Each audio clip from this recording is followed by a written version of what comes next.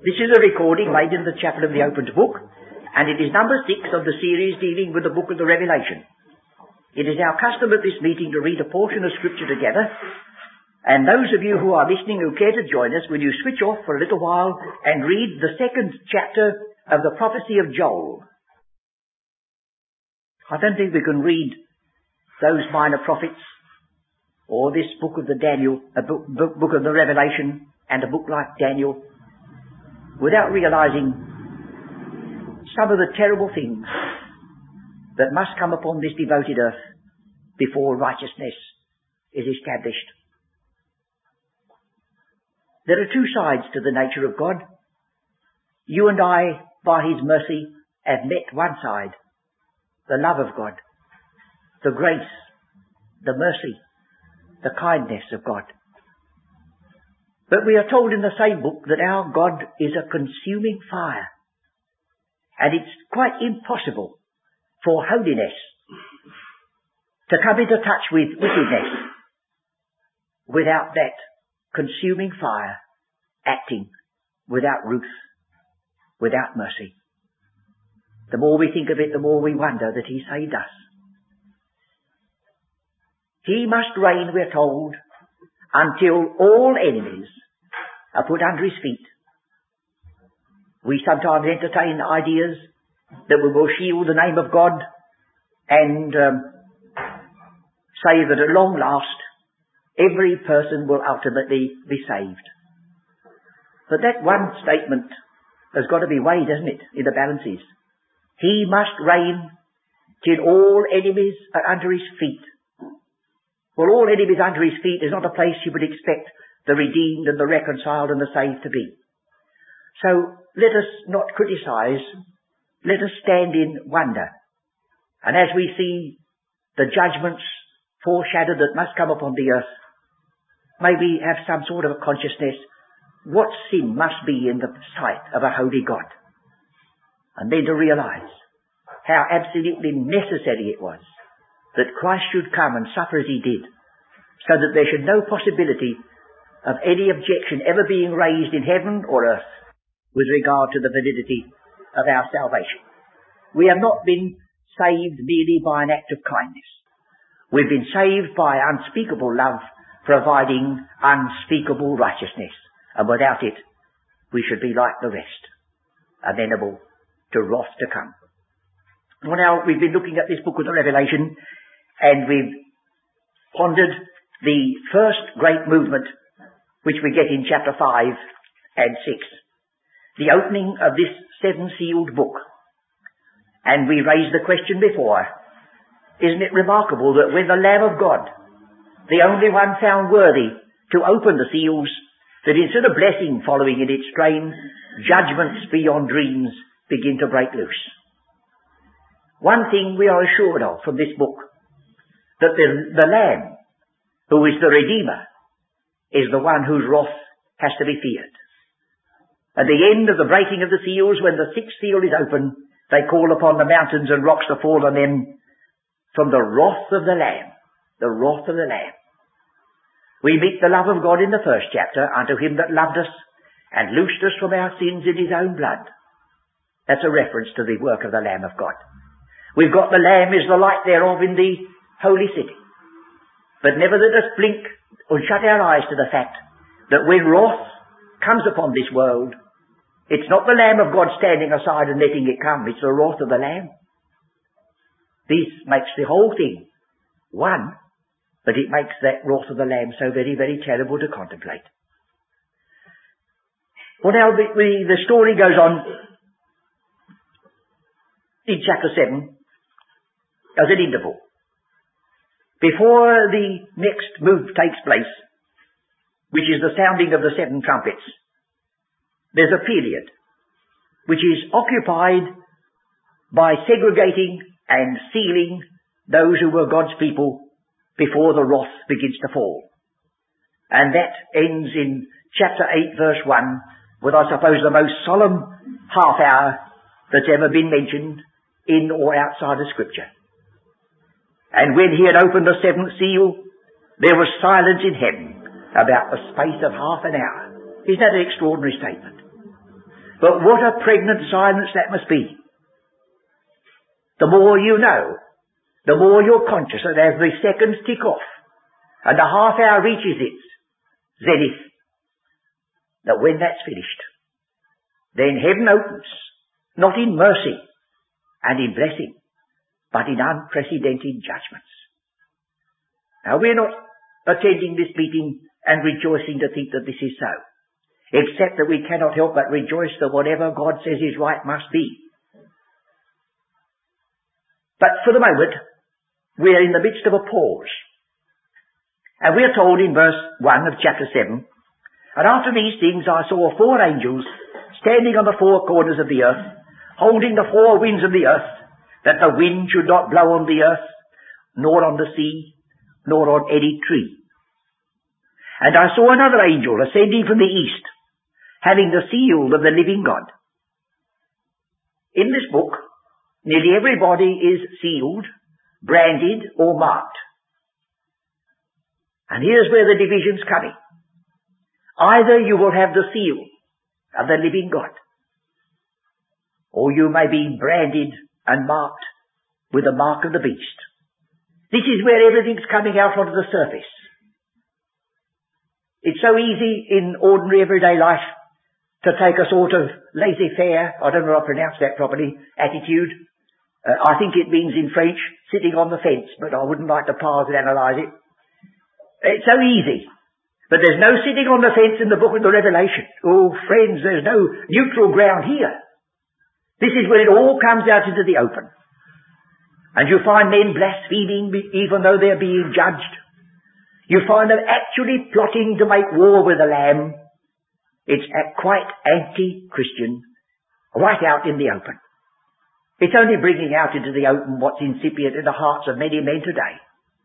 And what is to yet come is being prepared now in our midst and round about us. Because the last epistles of Paul tell you that in the last days perilous times shall come. And the word perilous is used of a man who was so dangerous that nobody could at him sitting in a cemetery with chains, no one could bind him. That's the sort of days that are coming. Doctrines of demons, preparing for the next great move, which is this book of the Revelation. So now shall we see this merciful act which is taking place in chapter 7 and get some consolation from it for ourselves and with regard to others. This is chapter 7. And here we have the seal of the living God. And then he cried to the 4 angels to whom it was given to hurt the earth and the sea, saying, "Hurt, not the earth." You'll find this word hurt is used in the book of the Revelation rather more freely than anywhere else. In the churches, to the overcomers, you should not be hurt of the second death. Hurt. So here we have the words hurt. Before it was, to whom it was given to hurt the earth and the sea, saying, "Hurt not the earth, neither the sea, nor the trees, till we have sealed the servants of our God in their foreheads." So that you see, the moment the sealing has taken place, and they are secure and safe, then pandemonium breaks forth, and all these things which are almost beyond our power to describe invade this earth. When we were reading the prophet Joel, the description given of that army was not a description of an ordinary army of human beings. There's a supernatural element about the conflict that comes to a crisis in the day of the Lord, as we find in the book itself in front of us.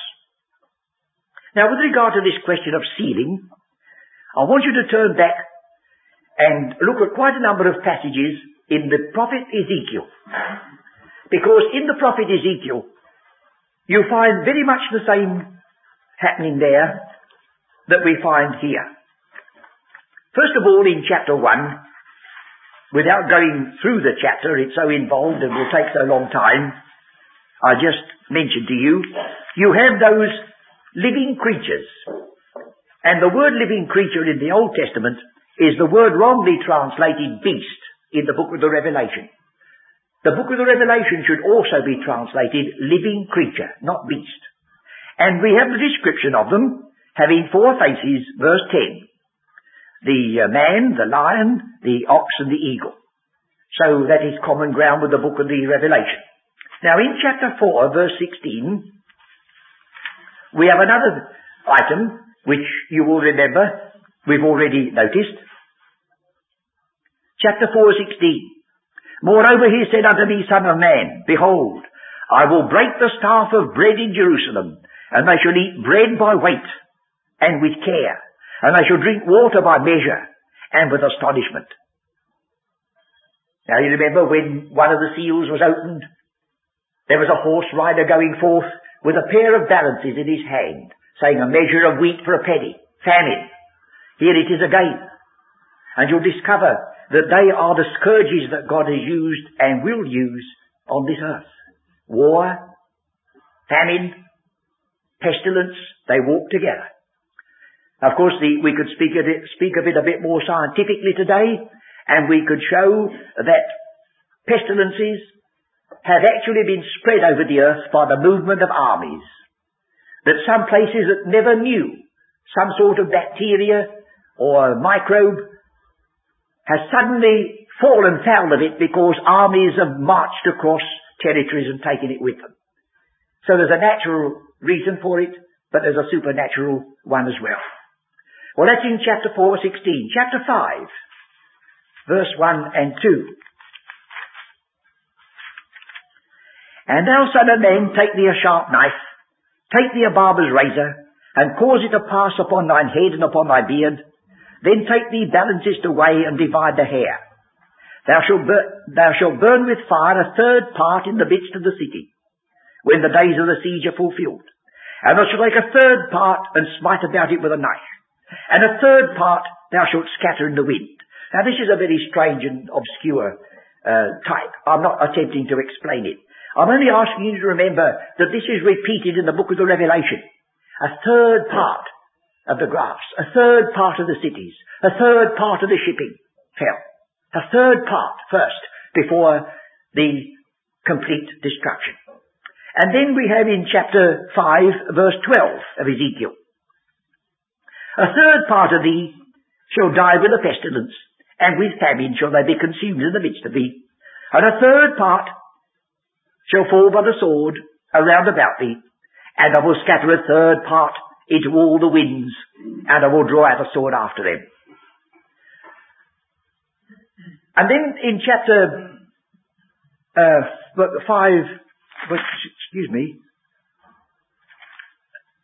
9, we come to the point where we get a picture of the seeding of men before the judgments fall. Ezekiel chapter 9. He cried also in mine ears with a loud voice, saying, Cause them that have charge over the city to draw near, even every man with his destroying weapon in his hand.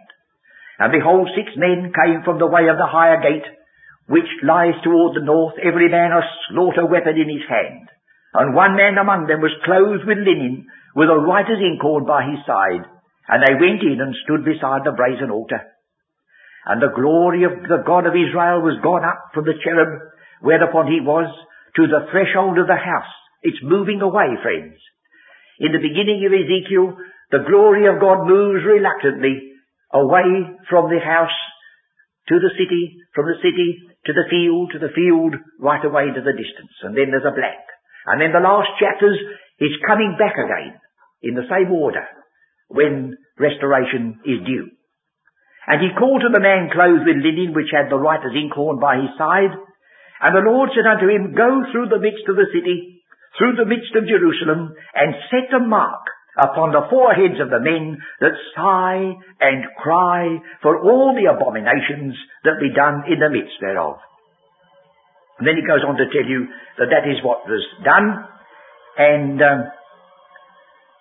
verse 11, And behold, the man clothed with linen, which had the inkhorn by his side, reported the matter, saying, I have done as thou hast commanded me. So there's a certain amount of parallel between those mystical passages in Ezekiel and this singing of this number in Revelation chapter 7.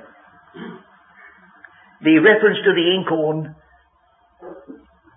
I don't know whether there are very many in this little congregation that have had a man come to their door with a book and a little bottle of ink tied through his buttonhole and dip his pen in it.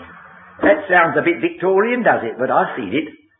Of course, in the long, dim ages of the past, that was happening. Then we get fountain pens and so on, and we do without the inkhorn. But there it is, the man with the inkhorn. Now we come back to chapter 7 of Revelation.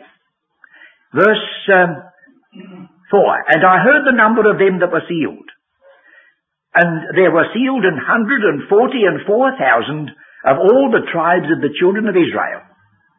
And then if that's not sufficient to tell you, it says of the tribe of Judah were sealed 12,000.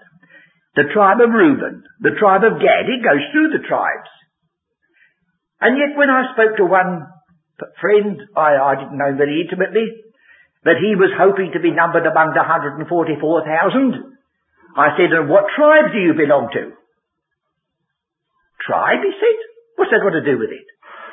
Well, I said, it's got to do with it here anyhow.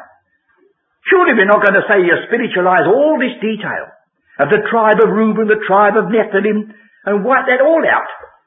Because you yourself have taken this passage and entertained the idea that you may possibly be numbered among the 144,000. As I've told you before, I'm not very good at figures. But when I contemplate cities like London with about 8 or 9 million people, Birmingham, Manchester, Glasgow, New York, Berlin, Vienna, all the piling millions of people, where does 144,000 get? Well, you wouldn't have one for a city. And yet these people are all hoping in their little meeting to be numbered among it. Well, I hope they won't be too utterly disappointed. But you see, God has not said a single word like that. This means what it says. This is where the people of Israel are coming into the story again. And they are being, some of them, set apart because they are numbered among the overcomers of this book. Now there's a rather peculiar fact here. If you go down the list, there's one name missing, and that is the tribe of Dan. But if you were, I won't turn you back to Ezekiel again, but if you were to go back to the 48th chapter of Ezekiel and the first verse, when the land is being divided among the tribes in the day that's coming, Dan's the first one to have his portion. Now don't you see? It's one thing to be a tribe of Israel and get God's gift, but it's another thing to be numbered among the 144,000 that are sealed because they're overcomers.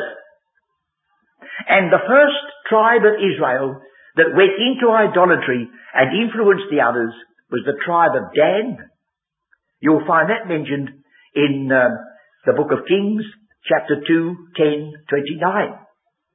Or again, in the song that's given, the prophetic song that's given in Genesis 49, where it goes through the various tribes, Dan is a serpent.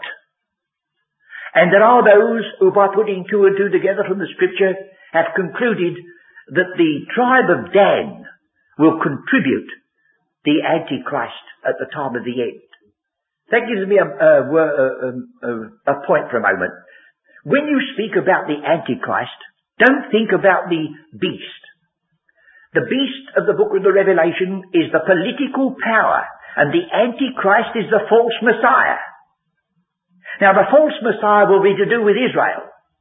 And the false ones in Israel will desert the covenant and follow the false Christ. And that's where the whole conflict comes in this book.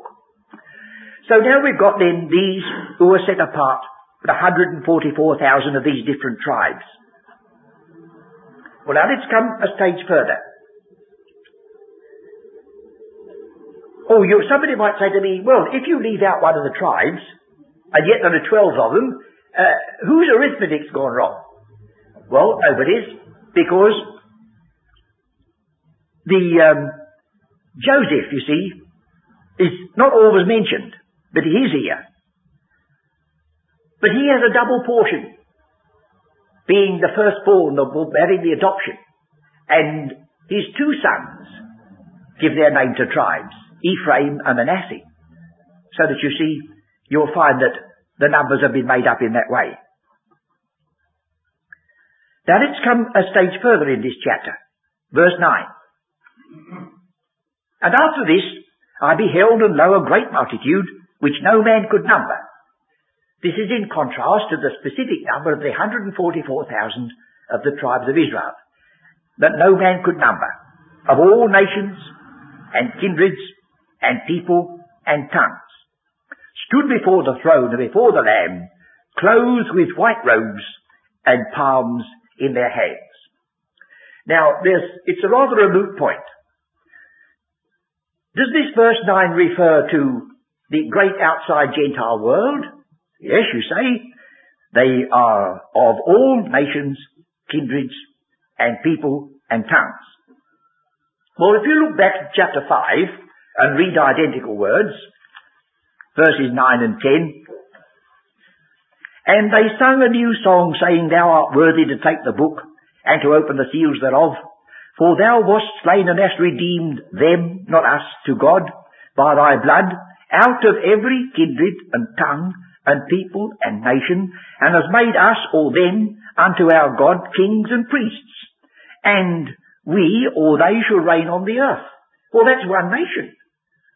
Not all the nations are going to reign over the earth, but only one nation. That's the people of Israel. The first chapter says, Unto him that loved us, and loosed us from our sins in his own blood, and made us a kingdom of priests. And in the 20th chapter, the overcomers are kings and priests. So you see, out of nations, kindreds and tongues, instead of proving that they are these different nations, it means they're being gathered out from all the places to which they've been scattered, and at last back in their own rightful place. Well, then again in chapter 7, verse 15, we have these words, Therefore are they before the throne of God, and serve him day and night in his temple. Well, are all these people from all nations, kindreds and peoples and tongues, are they going to serve God in the temple? That's a high priestly position. That's the kingdom of priests in view. And so, as far as I'm concerned, I don't impose this upon anyone else, I still see the people of Israel in this chapter. First of all, there are those who are the overcomers, the 140,000 sealed, and then after that, the rest of them, for all Israel has got to be saved, and some will be overcomers and some will not, in the full sense. So then we have out this great multitude that's innumerable, out of, not merely of, but out of all nations and kindreds and peoples and tongues, and they stood before the throne and before the Lamb, clothed with white robes and palms in their hands. Well, here again we've got some evidence that they were a specific people. They're not exactly in the same class, apparently, as the 144,000. But they've got this touch about them, that they've got the white robes, and they've got the palms in their hands. And if you look back at chapter 6, verse 11, you'll read these words. Verse 9. And when he had opened the fifth seal, I saw under the altar the souls of them that were slain for the word of God and for the testimony which they held. And they cried with a loud voice, saying, How long, O Lord, holy and true, dost thou not judge and avenge our blood on them that dwell on the earth? And white robes were given unto them, every one of them. And it was said unto them that they should rest for a little season until their fellow servants also and their brethren that should be killed as they were should be fulfilled. Well, these are martyrs. These are told to wait until their fellow servants who were to follow them in the same footsteps of martyrdom. And so we are reaching again to that company that are so particularly marked out in this book of those who bear their witness even unto death. It's not for me to try to distinguish and impose upon these verses private opinions, but I think that we can see that the 144,000 are a distinct class, and then the great multitude is made up of those who nevertheless have gone through this great fierce testing and have come out triumphant. We shall go a little bit further down this chapter to see that. These cry, you notice in verse 10, with a loud voice saying, Salvation to our God, which sitteth upon the throne, and unto the Lamb. These are ascriptions of praise for something which they have received. Salvation to our God doesn't mean that God needs to be saved. It means that these are saved people giving him the credit for salvation, as we had in the chapter 5, and every creature which was in heaven and on earth and under the earth, and such as on the sea, and all that in them I heard saying, blessing and honour and glory and power. It's a description of praise for all these things that God has given to them. And the palms in their hands, we often use the idea of the palm of victory, but the palms were particularly associated with the Feast of Tabernacles. You remember that in the feasts of Israel, it starts with the Passover, and it gets to the 7th month. Although Israel had 12 months in the year, their festival year only occupied 7. The rest of them were blank until we start again. So it's a 7 again. The 7th month was when the Day of Atonement comes, when the Feast of Tabernacles come, when they're all sitting under their own vine and under their own fig tree with no enemy to make them afraid. And in that self-same month, there is the blowing of trumpets. Don't you see, Israel's festival year, every year was going through the whole purpose of the ages so far as it belongs to the earthly side. It begins with Passover. It ends with atonement, tabernacles, the blowing of trumpets, and every man going out free. Jubilee, the joyful sound going through the earth, and no one making them afraid. So there's a blessed side to this, as well as a dreadful one. And here we have it here. And all the angels stood round about the throne and about the elders and the 4 living creatures, and fell before the throne on their faces and worshipped God, saying, Amen. And do remember that Amen means to confirm something. You notice it comes, if you're looking at the original, in Gospel of John. When our Saviour introduces a very important, solemn piece of teaching, he says, Verily, verily, I say unto you. You know that, don't you? Well, he said, Amen, Amen, twice. A double Amen. So here they said, Amen. It's the very title of Christ in this book. He is called the Amen. And at the very last, when it's all come to right round to a circle, John says, Amen. Even so, come, Lord Jesus. So it says here, they say Amen. And at the end of the verse he says Amen again. Says it twice. Blessing and glory and wisdom and thanksgiving and honour and power and might be unto our God forever and ever. Amen. And one of the elders answered, saying unto me, it's a strange way of putting it, because this man never said anything, but he answered him. But that's because when you don't speak sometimes, but you're asking questions without using words, aren't you? You yourself sometimes, or I am sometimes, a very big question mark, all to myself. And the Lord answered Nicodemus, a word that Nicodemus had never said. Nicodemus said, we know that thou art a teacher come from God, and no one can do these things except God be with him. And Jesus answered and said, except a man be born again. How does that answer? Oh, Nicodemus was talking on the surface about the man who could work miracles, but beneath the surface there was an unspoken need which the Saviour knew. He went straight at it. Disconcerting, isn't it? But very, very effective. So here, one of the elders answered. Again, I'm going to stop. I don't know whether you are puzzled and curious about the day that's coming, friends, or do you all take it in your stride? Well, it's good not to be worried too much. But you know, to contemplate waking up in the day of glory, in an entirely new world, a spiritual world, with all the circumstances of life completely changed, with no more sorrow, no more pain, no more sin, no more death, no more curse, you begin to wonder how you will accommodate yourself. Well, I have a feeling that we'll be like little children. We won't bother about it. We shall be in a family. And there'll be some there who've been there all the time, who'll come at once to our rescue, and before we know where we are, we shall be fitted in here and fitted in there. So one of these elders that are around the very throne of God, he came forward and said to this man, What are these which are arrayed in white robes?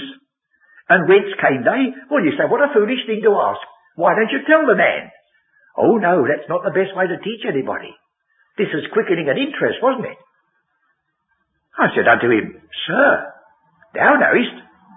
And he said unto me, These are they which have come out of great tribulation. Come out of the tribulation, the great one. And if you'll just turn back, just to verify this point, in Matthew 24, it must be the same one.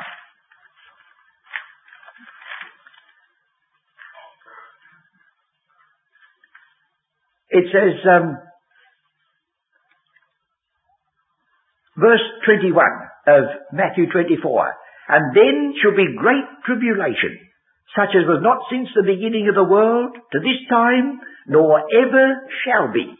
And in the verse 29, immediately after the tribulation of those days, shall the sun be darkened, and the moon shall not give her light, and the stars shall fall from heaven, and the powers of the heavens shall be shaken. This is what's coming, you see.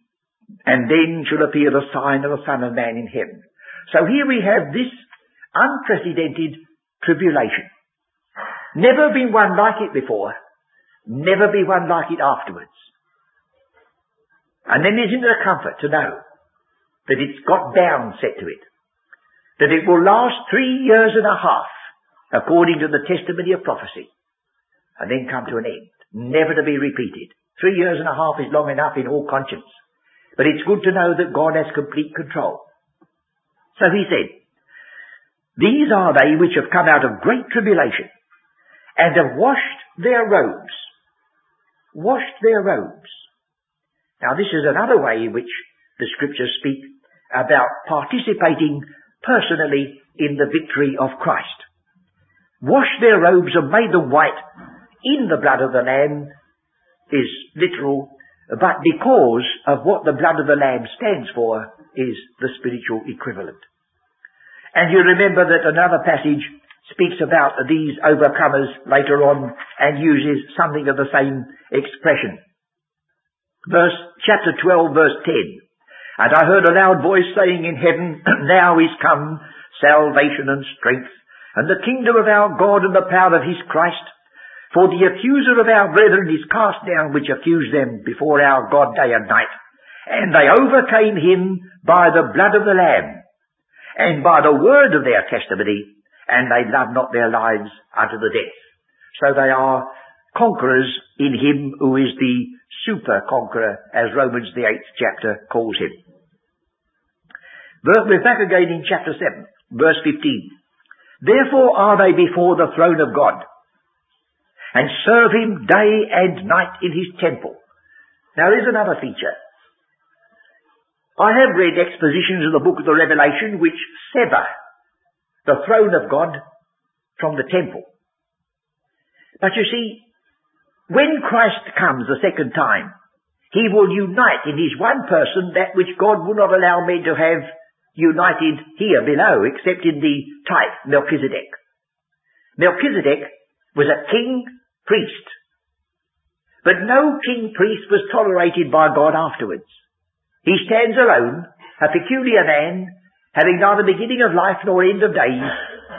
He has no pedigree, he just steps into the scene and goes again.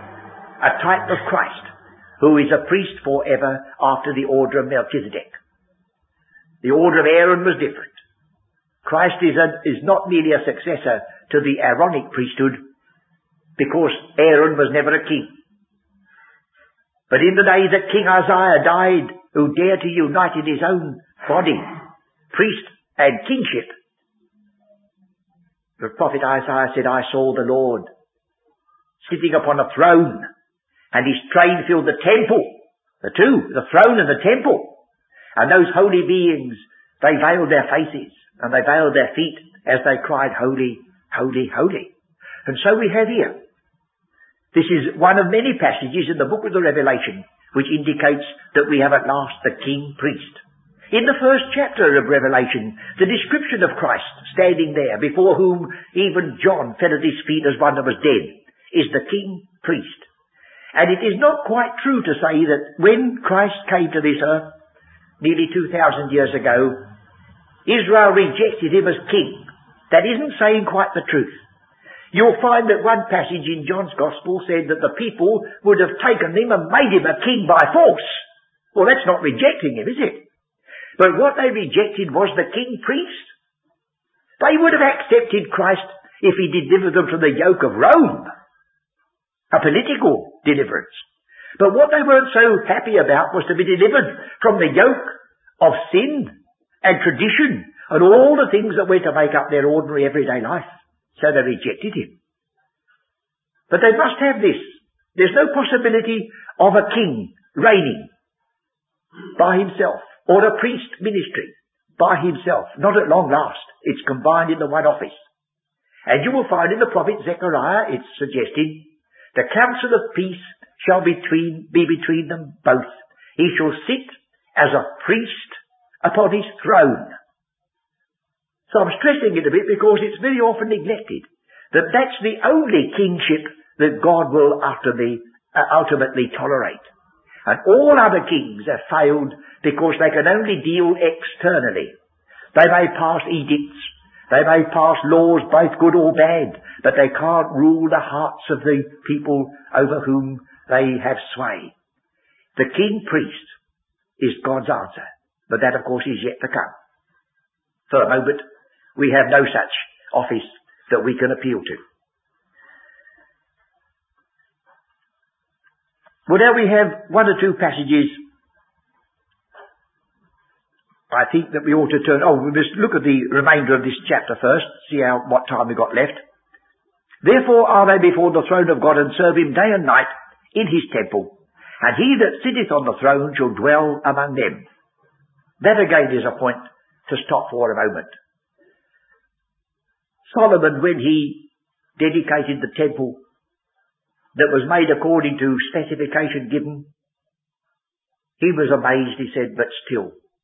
He said, the heaven and the heaven of heavens cannot contain thee, much less this temple that I have built. And yet, even so, another passage says, I am the high and lofty one that inhabiteth eternity, whose name is holy. I dwell in the high and lofty place. Is that all? No. I dwell in the high and lofty place with him also that is a humble and a contrite spirit. Isn't that remarkable? Or again, the prayer of Ephesians 3, the closing goal of the prayer, that Christ may dwell in your hearts by faith. Oh, think of the number of times it's suggested in the book that God is seeking a dwelling place. We could understand man seeking a dwelling place. And God, with all the infinite universe at his disposal, you wouldn't think he would be seeking a dwelling place, would you? But there's something about the purpose of God. Something God is pursuing. And he will not be satisfied with all the immensity of the universe if he cannot dwell in the hearts of those who are redeemed and love him. I hope I'm not sentimental, but I have a feeling there's a lot more in that than meets the eye at first. And so, his ultimate title in the scripture is not Lord or God. His ultimate title, when Christ came, was to reveal him as the Father. And the Father is related to the family. And the dwelling place is the glorious title of the home that has been prepared for those that love him. Well, then we get the final words of this chapter. They shall hunger no more. Hunger no more. Well, if they hunger no more, it's a suggestion they were hungry. Oh, yes. You find in this book that before the end comes, there'll be rationing in a sense that we've never known yet. Rationing on another scale. Unless you toe the line and receive the mark of the beast and agree with all the anti-Christian teaching of the day, you will not be permitted to buy or sell. And so hunger will be one of the tests.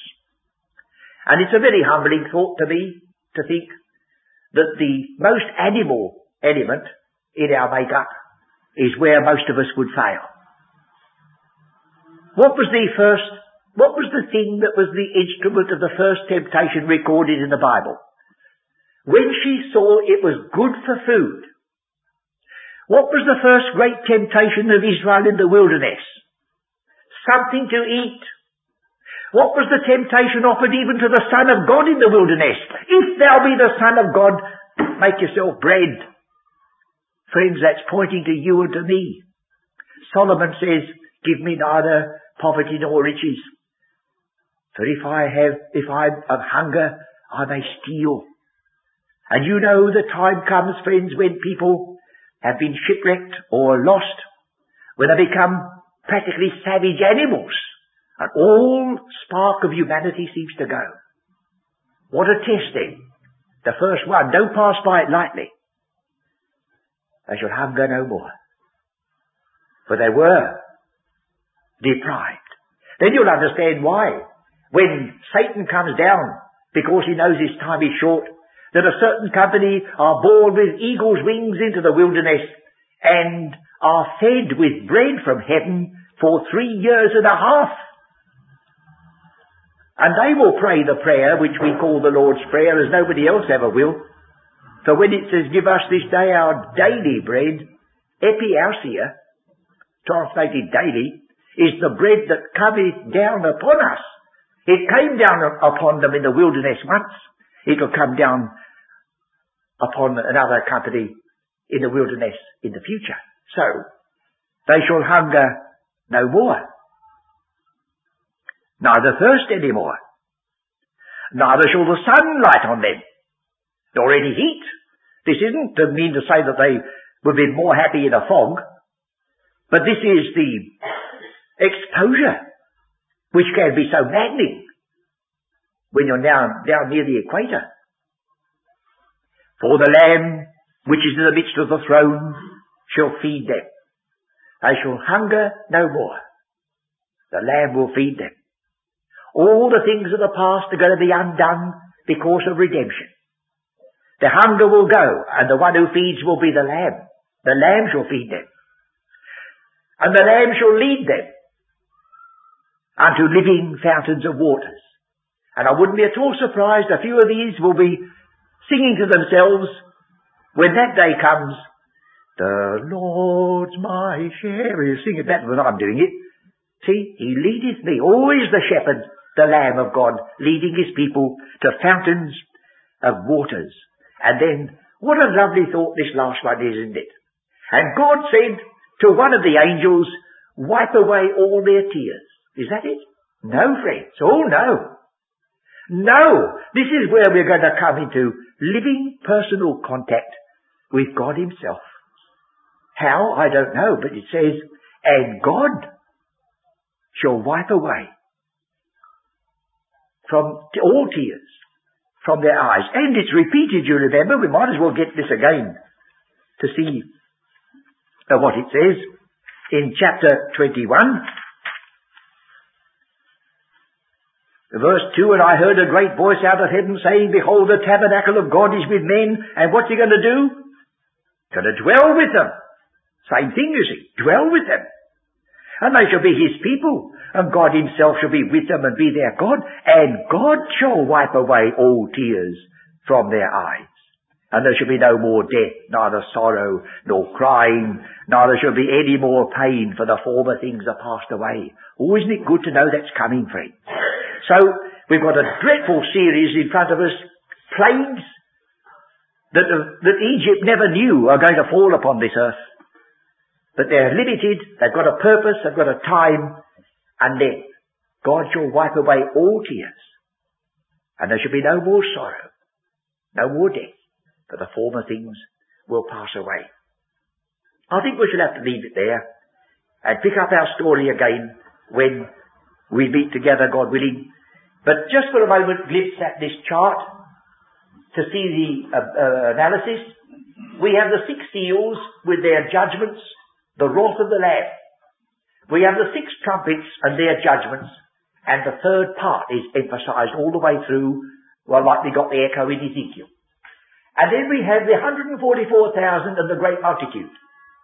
And the other, there's a little book opened and the two witnesses. And then we have the seventh seal.